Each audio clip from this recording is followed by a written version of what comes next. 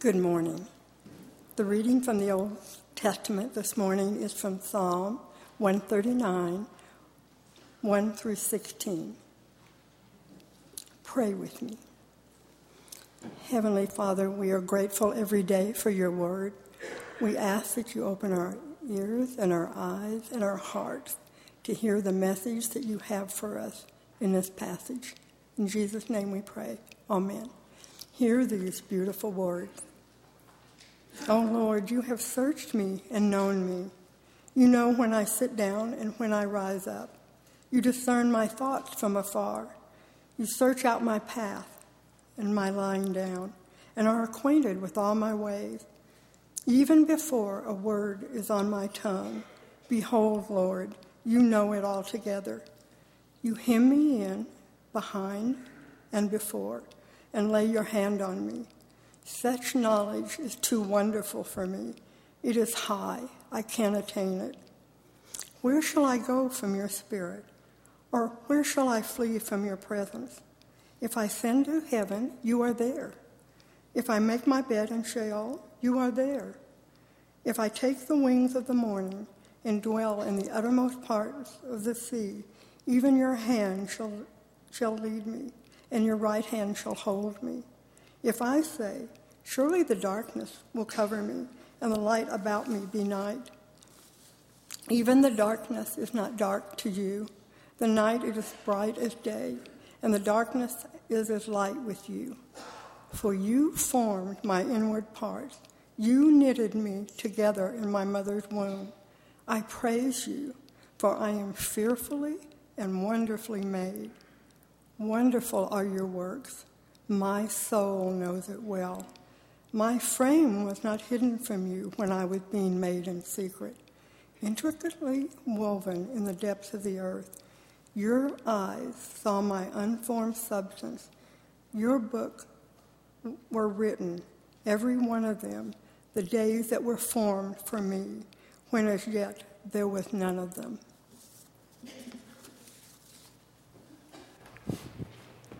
Thank you, Susan. I know last Sunday was a very icy Sunday, so this room was not nearly as full at 8:30, and it was also a Sunday when many people were still on vacation. So just for the sake of continuity and understanding, I want to provide a brief summary of last week's message as we head into this morning's text. Last week we began our journey through Galatians, a new sermon series entitled The Gospel Changes Everything. I've chosen Galatians because in the book of Galatians, Paul makes it very clear what the gospel is and what it is not. As you read the opening verses of Paul's letter to the Galatians, you can see that he's pretty upset with the church because they have begun to listen and believe in a different gospel than the one that Paul had originally preached to them. Now, Paul wrote Galatians around 48 AD. If you read Acts chapter 13 and 14, you'll see that Paul, on his first missionary journey, went through the region of Galatia, the southern part of Asia Minor, to this region of cities like Iconium and Lystra and Derbe and Antioch of Pisidia.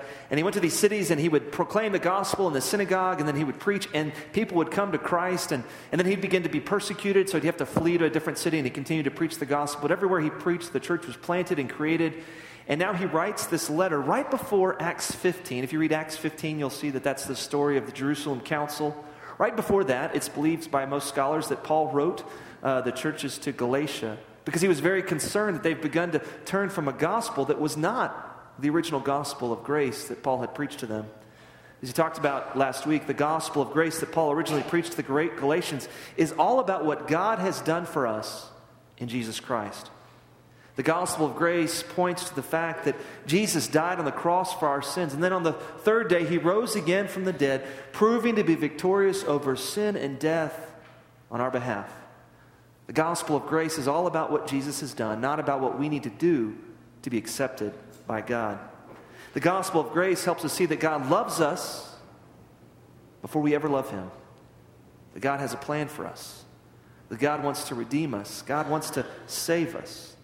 The gospel of grace lets us know that there's nothing that we can do to make God love us anymore. For God has demonstrated the full extent of his love, and that while we were yet sinners, Christ died for us.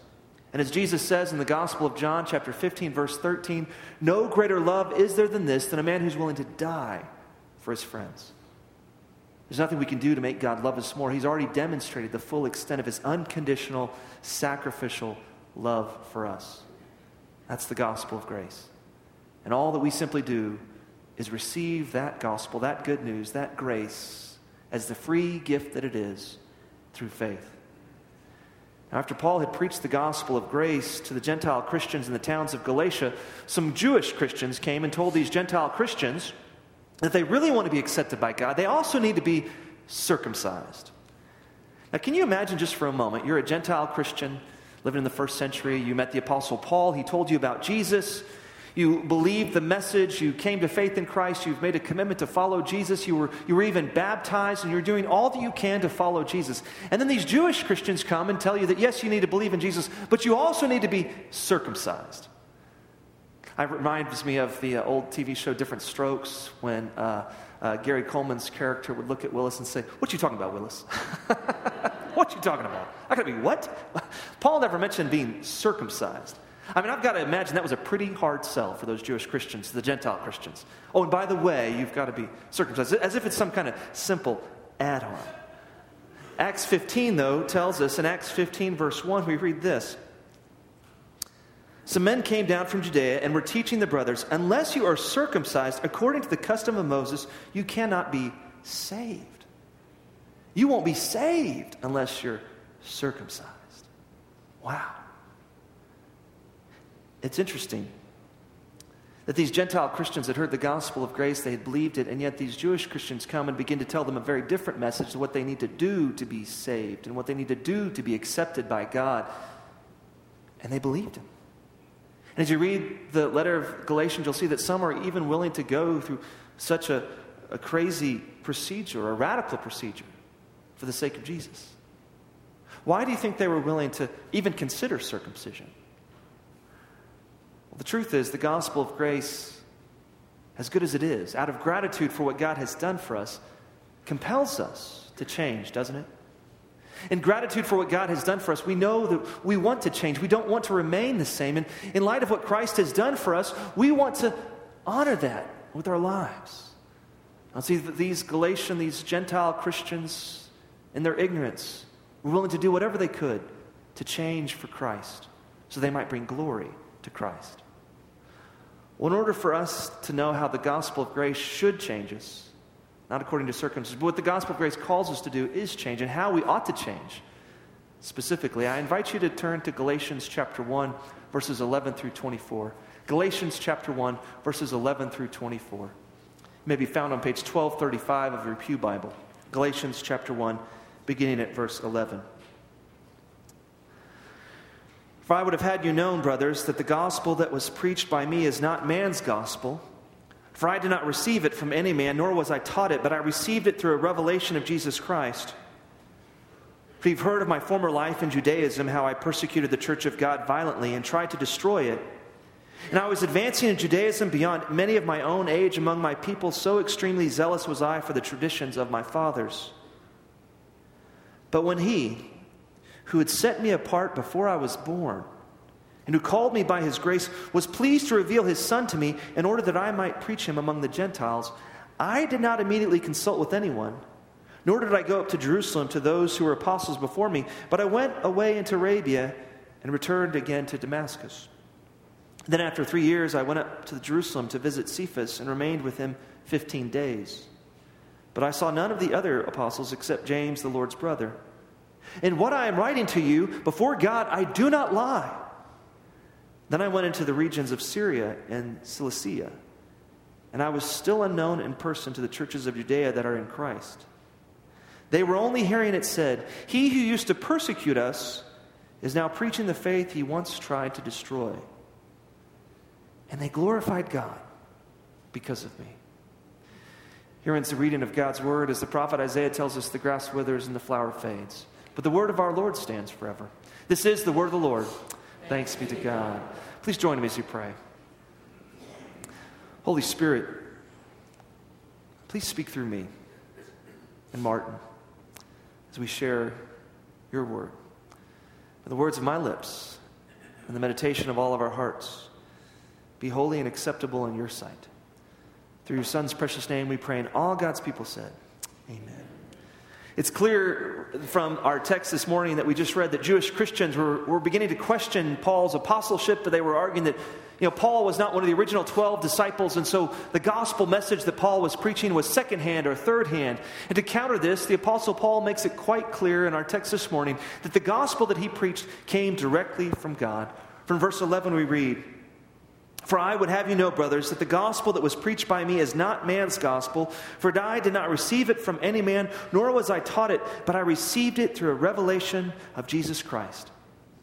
While the Apostle Paul was not one of the original 12 who had lived with Jesus during the 3 years of his ministry, the Apostle Paul did encounter the risen Christ while Paul was on the road to Damascus to go and kill Christians. God blinded Paul, and Paul cried out to God. You can read about it in Acts 9. And then he says, "Lord, who are you?" And he says, "I'm Jesus, whom you're persecuting." And then God called Paul to preach this gospel of grace to Gentiles. Paul wants it to be known that the gospel he preached to them didn't come from man. It came directly from God. Paul then strengthens his argument by pointing out that his dramatically changed life is evidence that the gospel of grace came from God. I mean, who else could have changed Paul so radically? As you read in verse 13 of our text, "For you have heard of my former life in Judaism, how I persecuted the church of God violently and tried to destroy it. And I was advancing in Judaism beyond many of my own age among my people, so extremely zealous was I for the traditions of my fathers. But when he who had set me apart before I was born, and who called me by his grace, was pleased to reveal his Son to me, in order that I might preach him among the Gentiles." The pure gospel of grace that the Apostle Paul received directly from God so changed his life that he went from persecuting the church to actually helping plant churches. Now, originally in Paul's zeal for God, when he went by the name Saul, a good Jewish name, when he was going by the name Saul, he was zealous for God. He'd been raised in the Jewish tradition. He was a Pharisee among Pharisees. As you can read about in Acts 8 and 9, he was so zealous for God that he actually began to persecute this new movement as people were proclaiming the name of Jesus as their Savior. He was there when they stoned Stephen, standing in approval. But Paul went on the road to Damascus to go and kill Christians. And God got a hold of him and gave him the gospel of grace and realized that he's saved not by what he does, but rather by what Jesus has done for him. And that gospel that Paul preached forever changed his life.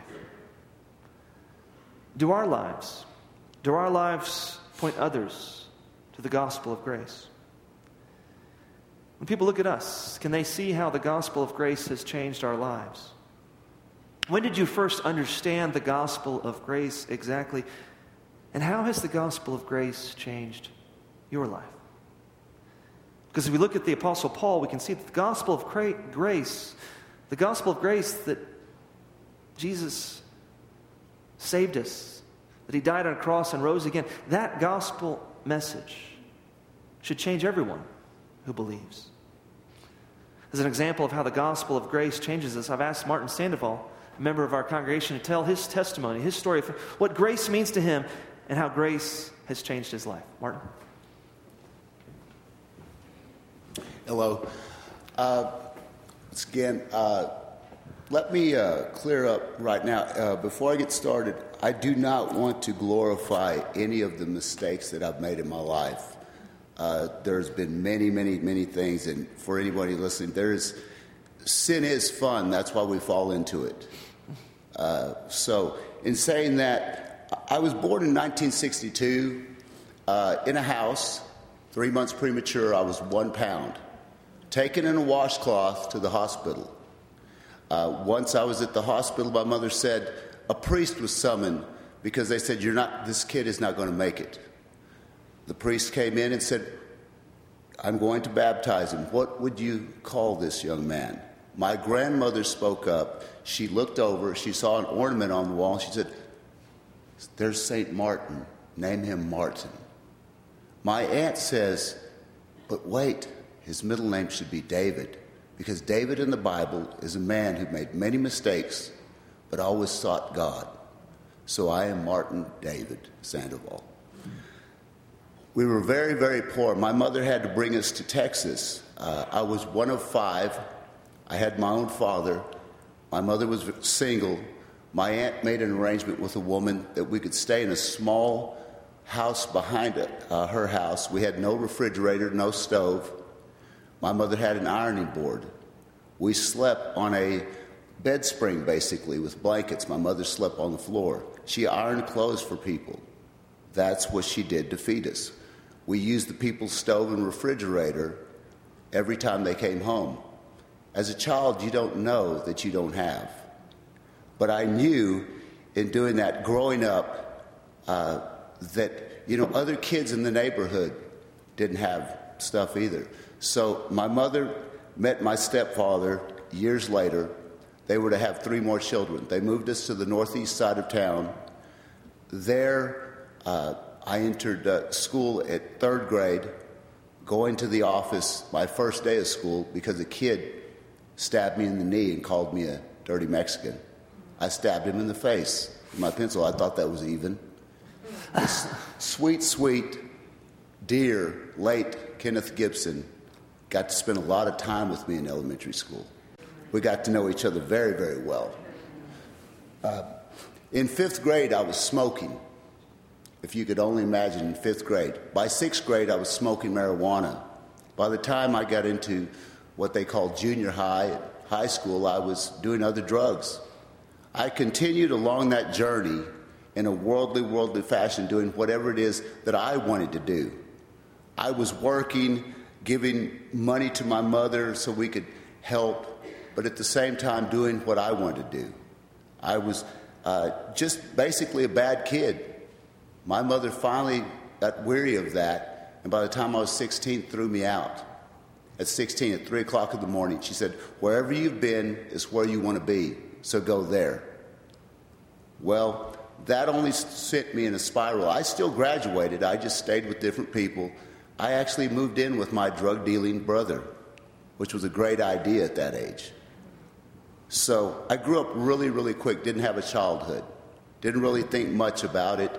I thought, hey, I'm cool. I can go to the bars. I can do this. I can do that. I got myself deeper and deeper into stuff. My brother worked out avidly. He helped me to work out. I wanted to be big. I wanted to be a bodybuilder. And so I continued to do that. And along the way of the bodybuilding came an opportunity that somebody said, "Hey, are you a stripper? Are you a male dancer? You've got long hair. You're big." Well, as it would be, I actually became a Chippendale dancer. And, a lot of people said, "Well, that must have been glamorous." Oh, it was wild, okay, quite a ride. But let me tell you, there are so many things you can do in life that just scar you emotionally. You don't respect women. You don't respect anything. And money can be a biggest danger in the world. I had plenty of money. I had plenty of women. And I can always remember sitting in a swimming pool with women surrounding me, with lots of money in my room, lots of drugs in my room, looking up into the heavens and crying. And when people said, "What's the matter?" I said, "I'm lonely." They said, "What are you talking about? We're all here." I said, "I'm very, very lonely. I want to go home." They said, "Why would you want to go home? You're supposed to go to Europe." I said, "I want to go home. I'm lonely." They said, "We'll do anything that you want." I said, "Doesn't matter." I came home to Amarillo, and I basically tried to work myself off of cocaine and off of everything else. I even attended a church here in town with an old girlfriend. I thought, I'll go to this church. The first thing they did was talk to me, dunk me in the water. We can probably guess what kind of church this was. They dunked me in the water and sent me on my way. I went to church a few times. They had a guest speaker come in from Dallas. He was very inspiring. He inspired me. And I thought, yes, I can do this. This man spoke great. I still had the long hair. I still had the earrings. But I was going to church, right? After the service, I walked up and I said, I need to speak to this man. As he was standing there with the main pastor and some other people, I walked up and I said, "Sir, I just want to say I was very inspired by what you said today." He said, "Well, let's hope that I inspired you enough to start dressing like a man." Well, guess what? In the world, I was treated like a king. In the church, I was treated like a dog. So what did I do? I ran straight back into that world. And when you come from the darkness and you run back, you go even farther. So not only this time did I go into the darkness, but I started hurting people along the way. How could those church people be so mean? After all, I got dipped in the water. Now, as a child, my mother would send me to church, to the Catholic church. She would send me, not go with me. She would send me. I always found a playground back there. I was dangerously Catholic. I knew absolutely nothing about it. Okay? Now, as time went on, I came back home again. I eventually met my now ex-wife. She was a fleeing Mormon. She was running from the church. We used to get these weird phone calls, and they would say, "Hey, we need to meet with you." And I said, "Who is that?" She goes, "Don't worry about it." I thought, wow, they're insistent. I was just enough Catholic to be scary. She was a fleeing Mormon, and we kind of almost made it to a church one time. 3 years after that, I came home to an empty house. She took everything. She went, sought her way, and I don't blame her, to tell you the truth. I was a mess. The world is crazy. I was doing everything else that I thought was supposed to happen in a marriage. I thought, this is the way it's supposed to be. We have money, we travel. Don't we love each other? I can buy her things. Well, when I came home and everything that I thought that was important to me was gone, even the things that I ignored, even the things that I took for granted were gone. I hit the floor and I cried out to God and I said, "God, why? Why?" And he answered me, "Because I am God and she is not." And I said, "But God, if you'll bring her back, God, I will serve you. I'll start going to church. I'll straighten up my life. I'll do everything different." He said, "You're going to do that anyway." And I said, "But God, please." And he said, "You're going to do that anyway." As it would be, there was a young man in my life that was a member here that over the course of time had always followed me around. I hated this kid at the time. Robert Wittenberg. He sought me out at the bar. He sought me everywhere. He never drank. He ruined every time I would hook up with a chick, he'd be there. And he'd say, "You give me a ride? You give me a ride? Leave me alone." He'd say, "Martin, do you know about Jesus? Don't bring that Jesus guy up again." Well, guess what? In my worst moment, when I was laying on that floor crying out to God, there was a knock at my door that evening, very late, about 10:30, 11 at night. Robert was standing in front of my house, and he said, "Martin, are you okay?" I said, "What are you doing here?" He said, "My wife and I have just returned from Japan. I took her to my parents' house, and God told me to come to your home. He's calling me to come here." He said, "Are you okay?" And I said, "No, my wife has left. Everything is gone." He said, "Can I talk to you about Jesus?" Right then and there, I accepted Christ. He told me about grace. He told me about the love. And I can tell y'all, as I'm standing here, it was like a bolt of electricity going through me. I was so excited. He said, "You are forgiven for everything that you've ever done. You are in you now, Martin." He didn't tell me about church. He told me about Jesus. I stayed up. I was so excited. He left. He said, "After my wife and I attend church tomorrow, we'll come by and take you to eat. You're going to need to eat." And I said, "Okay." It was 3 o'clock in the morning when he left my house. That's how we just talked back and forth that whole night. Well, at 3 o'clock, I decided to pick up the phone and call the house and said, "Robert, would there be any way I could go to church with you tomorrow?" He said, "But of course you can." He said, "We'll come by and pick you up." Now, in doing that, you have to understand, I was still a mess. Just because I accepted Christ didn't mean I looked the part. I was a mess physically. I hadn't eaten. I was sick. I mean, it was horrible. Robert brought me in to this back area back here when the alley was back here, and I was nervous, and I walked in. As I walked in, I thought, I'm going to go in here, and all these good people are going to judge me. I know my past. That is Satan's biggest trick, is to make you wear your guilt. And I walked in, and the first thing that happened as I walked in these doors, Frida Sims turns around to me and she said, "Martin, come here." And she gave me a hug. And I thought, wow, Frida Sims hugged me. And she said, "We're glad to see you." As I looked toward the stairway that day, I had just heard from someone that Mary Pate's son had a brain tumor. I thought, I'll say something to her about that. And I walked over and I said, "Mary, how are you?" She said, "Hello, Martin." I said, "I heard about your son. How is he?" She came down. She said, "My son will always be okay." And she hugged my neck and said, "How are you?" And I thought, wow. I came up this row, and about 6 rows back, as Robert and I came up, I looked over, and there was a woman, and she was weeping in the pew. And I thought, wow, what kind of joint is this? This woman's weeping. And I sat down and said, "Robert, who is that woman?" He said, "That's my cousin Wanda. She loves Jesus so much, sometimes she just cries." I thought, wow. Well, as I continued to come to this church over the few weeks, one time I was in the very back. Robert was no longer here. I was in the very back row back there. Murray and Tim Tam, the rest of them were up here, and they were commissioning a group to go to Belize.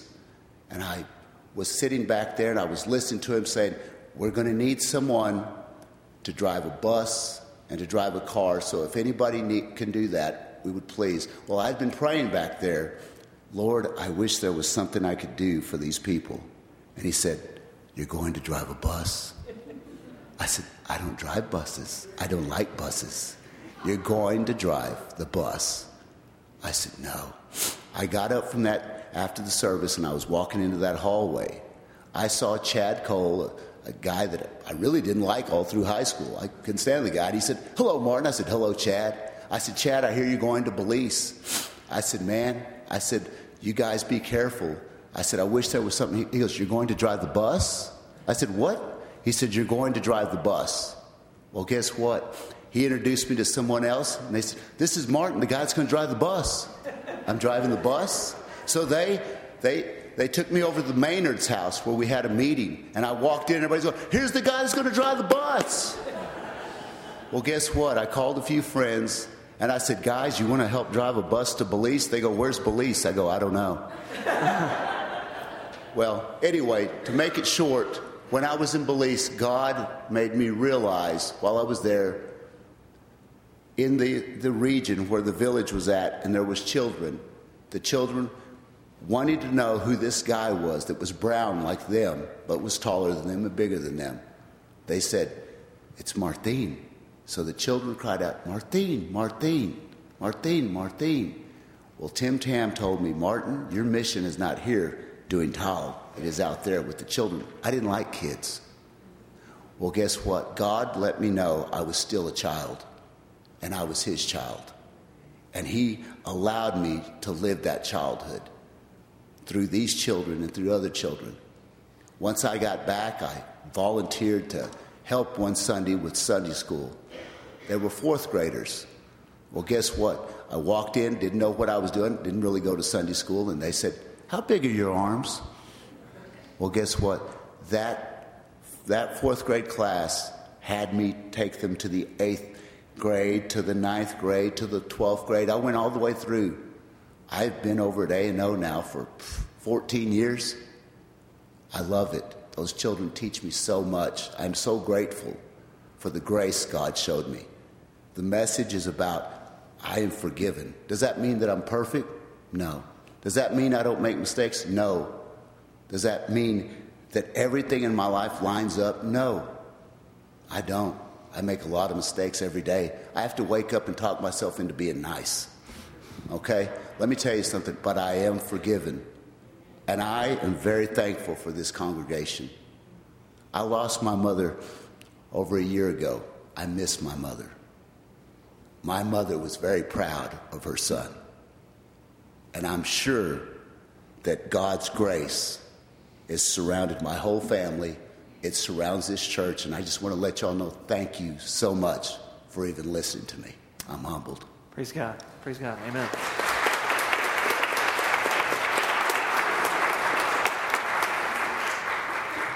The gospel of grace, as we look at the Apostle Paul's life and we listen to Martin's life and we even think about our own lives, it changes everyone when we respond to God's grace. As you listen to Paul's story and Martin's story, you realize that God's grace is not intended to simply be hoarded, though. It's intended to be shared. And the gospel of grace moved in Paul's life in such a dramatic way that he began to share that grace with others, and he began to tell others the good news about Jesus Christ. God is using Martin now to minister to others. How might God use you to share His grace with others? If you don't know what your spiritual gifts are, as I share the announcement, you can go to our webpage. You can find out what your gifts are. I would encourage you to do so after the service. And you can also fill out a form and find out ways you can serve. But don't limit your service to just this church. God may be calling you to minister to others and their needs in different ways throughout this community.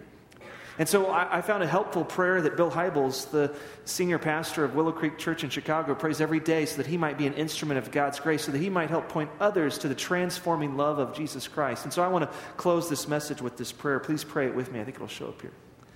Oh Lord, my life is in your hands. Use me to point someone toward you today. I promise to cooperate in any way I can. If you want me to say a word for you today, I'll do that. If you want me to keep quiet and demonstrate love and servanthood, by your Spirit's power I will. I'm fully available to you today, so please guide me by your Spirit. In Christ's name, amen. All right.